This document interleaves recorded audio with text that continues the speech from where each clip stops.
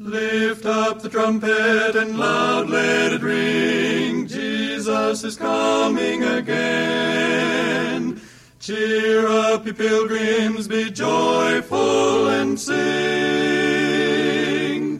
Jesus is coming again. This is the voice of prophecy, a voice crying in the wilderness of these modern days. Prepare ye the way of the Lord. Coming again, Jesus is coming again. From our Voice of Prophecy studios in Los Angeles, California, we welcome you to this half hour of inspiration and music with the King's Heralds, Delker, Brad Braley, and H.M.S. Richards, a Seventh-day Adventist minister, the Voice of Prophecy speaker.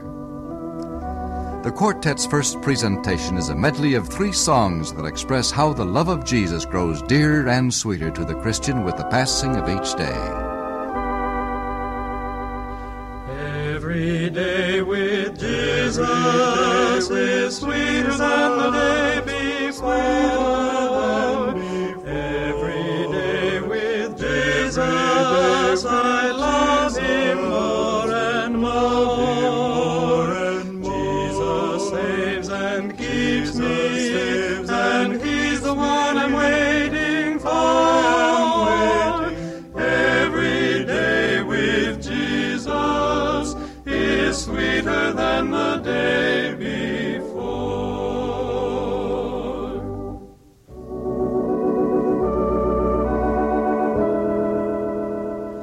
Of Jesus' love that sought me when I was lost in sin, of wondrous grace that brought me back to His fold again, of heights and depths of mercy far deeper than the sea, and higher than the heavens, my theme shall ever be. Sweeter as the years go by, sweeter as the years go by, richer, fuller, deeper, Jesus' love is sweeter, sweeter as the years go by.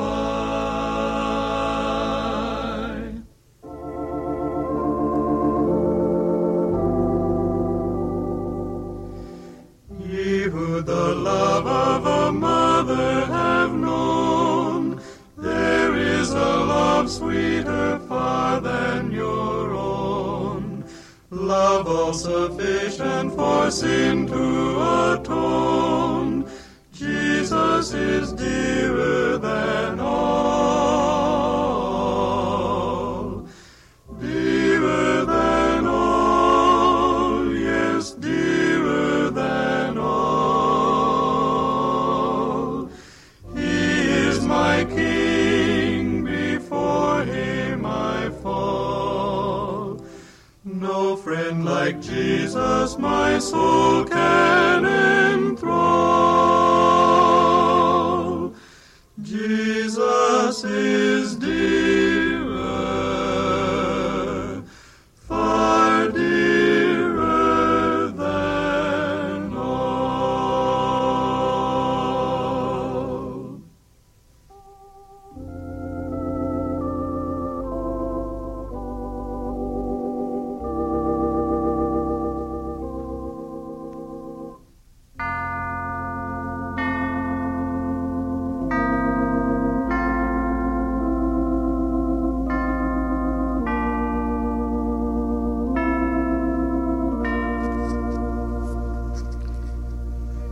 Our Heavenly Father, bless us, we pray, in this broadcast as we bring to the minds of the people the solemn events that took place on the day of the cross.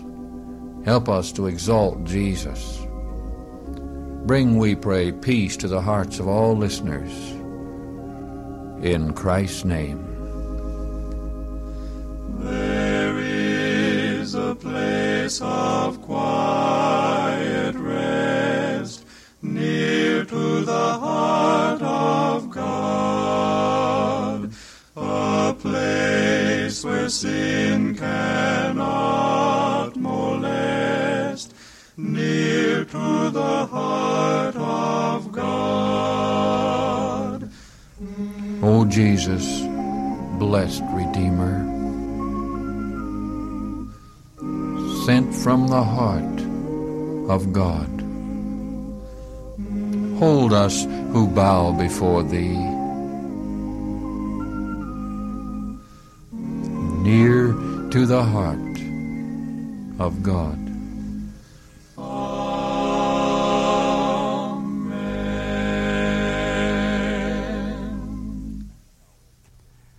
Miss Delker is answering many of your requests now as she sings, "It Took a Miracle."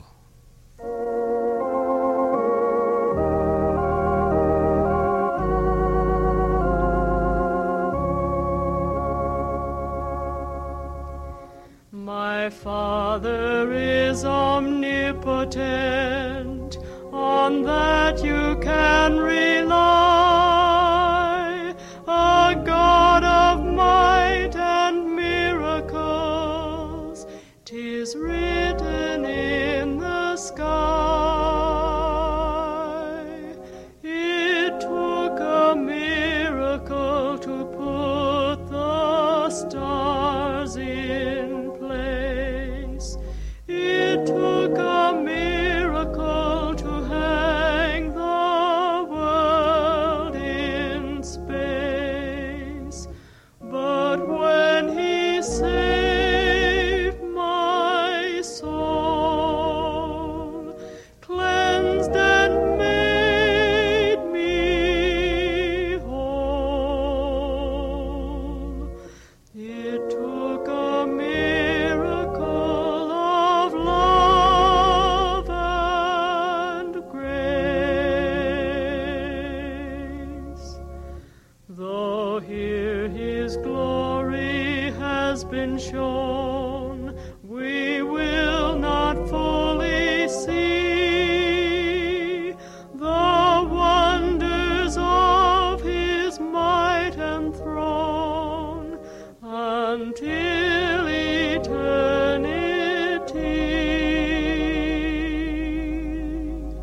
It took a miracle to put the stars in place.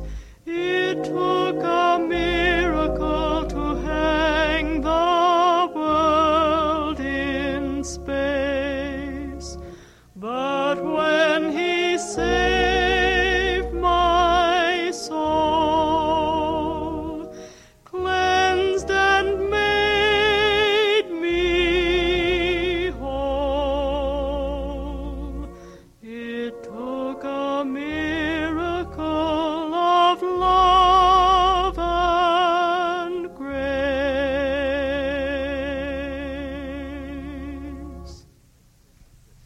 Here now is H.M.S. Richards, the Voice of Prophecy speaker. His subject, On the Day of the Cross. And that was a day unlike any other day before or since. It was a day of betrayal, a day of disappointment, a day of heartbreak. It was the day on which the sun was darkened at noon, a day on which the earth shook as though it trembled before the awful scene on Calvary. It was the day on which mankind, church and state, rejected the Son of God. The day on which He cried out in agony, my God, why hast Thou forsaken me?" The day on which His own disciples forsook Him and fled. It was the day of Christ's atoning sacrifice for the world. It was the day on which men seemed to turn the face of hatred toward heaven, and God turned the face of love toward the earth. It was the day of the cross. There have been and there are various theories of the atonement of Christ for men, but the one that is plain and true and simple, so that we can all understand it, is the statement of the great Apostle Paul in 1 Corinthians 15:3. Christ died for our sins according to the Scriptures. We can all believe that. Really, we need no more than that.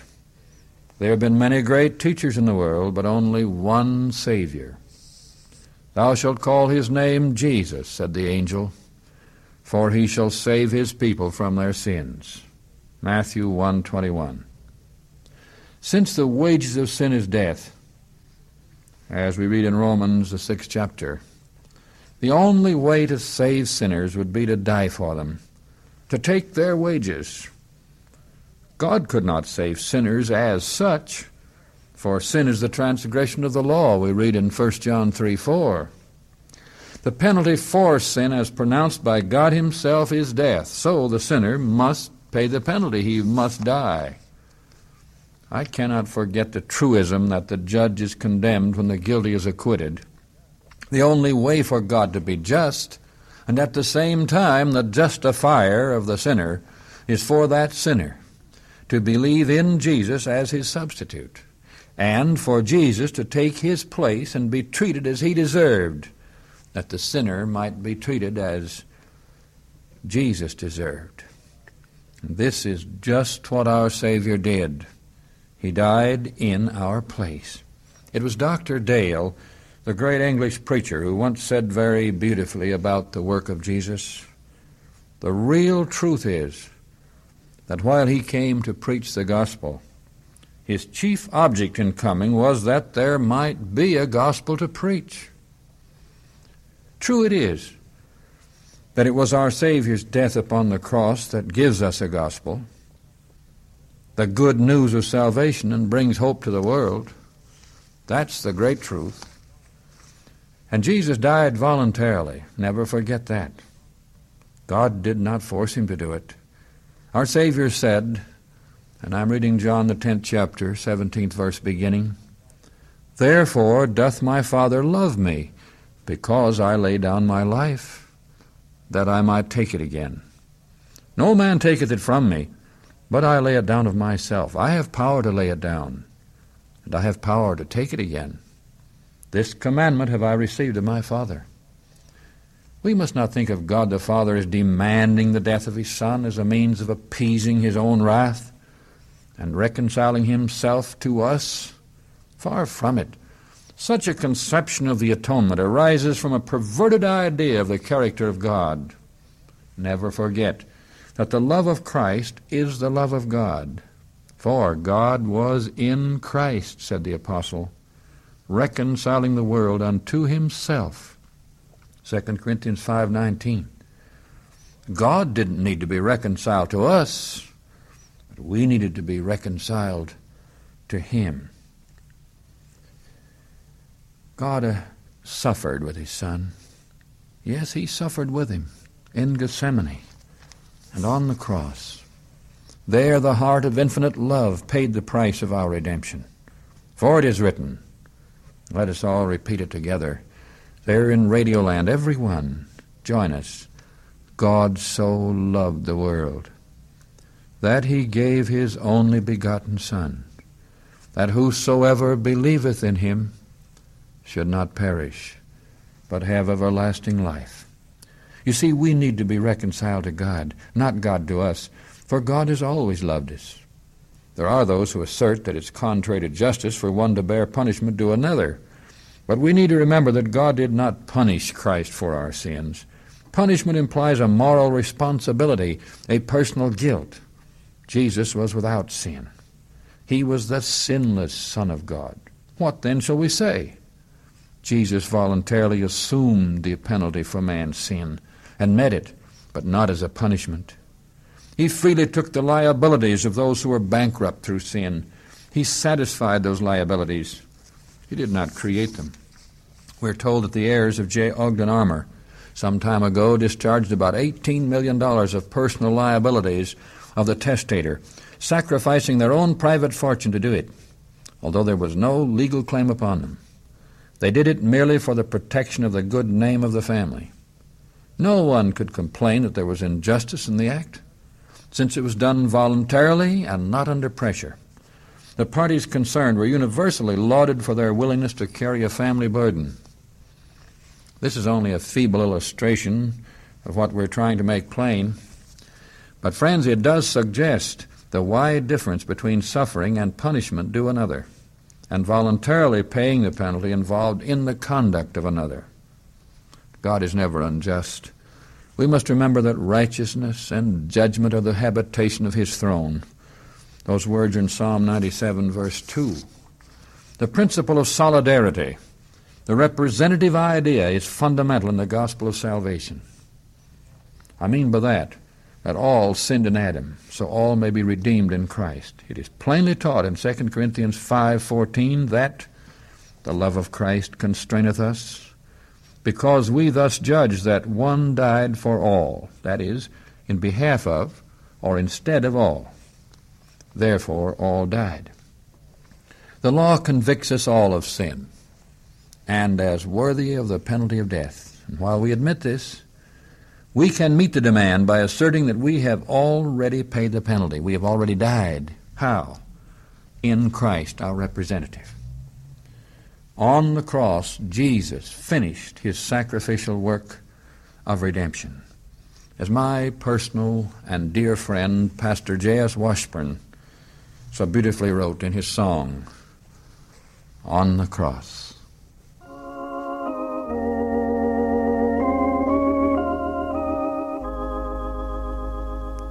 Behold, behold the Lamb of God on the cross, on the cross. For you he shed his precious blood on the cross, on the cross. Oh, hear his agonizing cry, Eloi lama sabachthani. Draw near and see your Savior die on the cross, on the cross. Where'er I go, I'll tell the story of the cross, of the cross. In nothing else my soul shall glory, save the cross, save the cross. And this my constant theme shall be, through time and in eternity, that Jesus shed his blood for me on the cross, on the cross.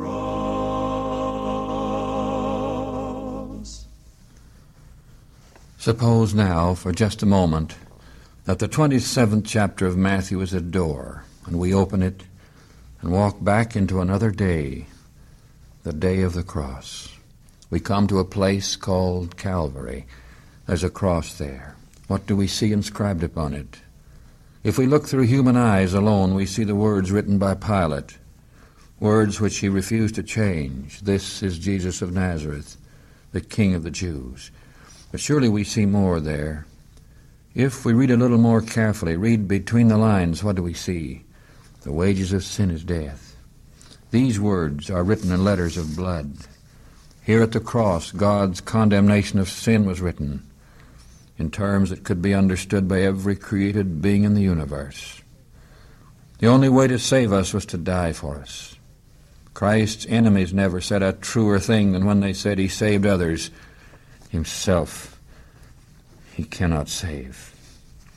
There's something else, though, that we read there. We read grace establishing the law. Grace, mercy, justification.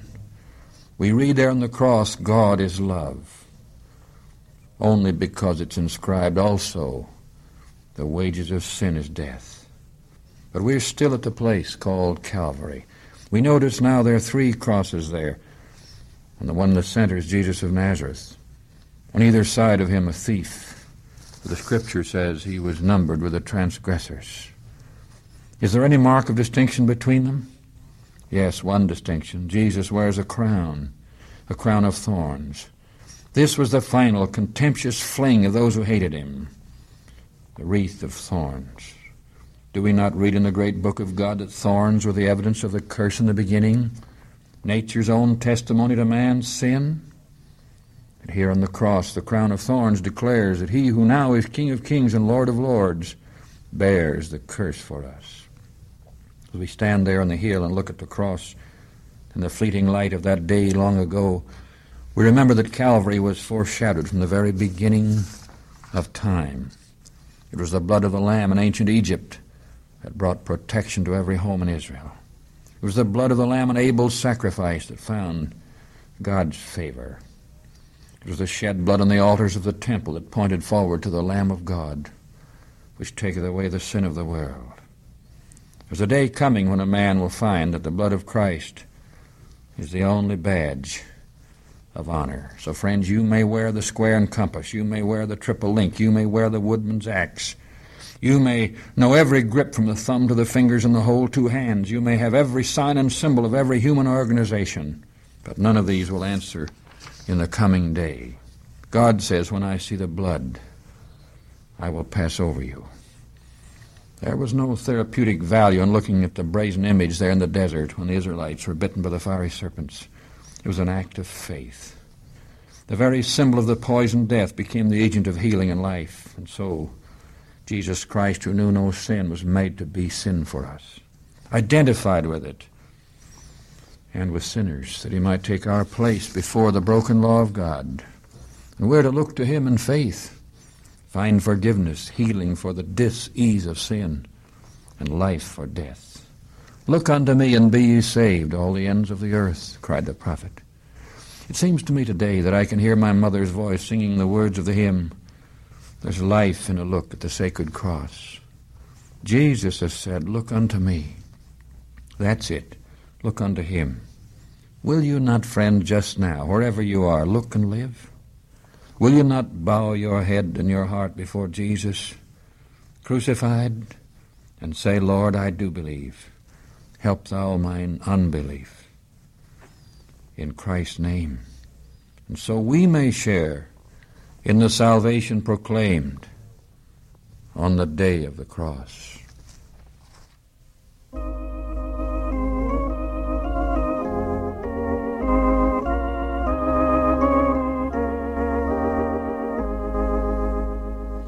There's life in a look at the sacred cross. Jesus has said, look unto me. Earth with its riches is only dross. Bright treasure beyond through the cross I see. In a look there's life for thee. In a look at Calvary. Blessed thought, salvation free. By a look at Calvary.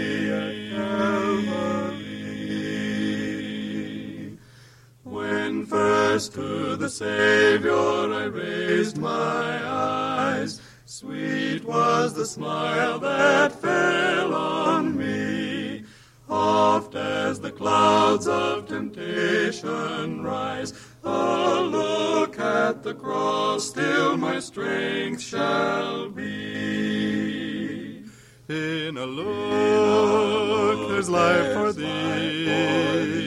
In a look at Calvary. Blessed thought, salvation free. I'll look at Calvary, Calvary.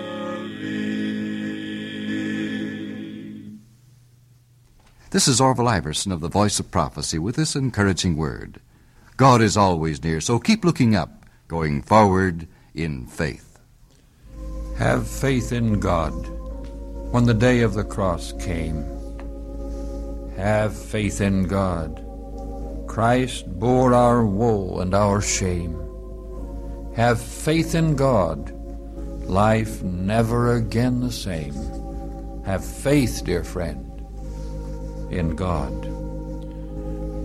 We hope this broadcast has served to give you spiritual strength. And now we invite you to join us again next week. Same time, same stations, for another broadcast brought to you by the Voice of Prophecy. And to all we say, the Lord bless thee and keep thee. The Lord make his face shine upon thee and be gracious unto thee. The Lord lift up his countenance upon thee and give thee peace.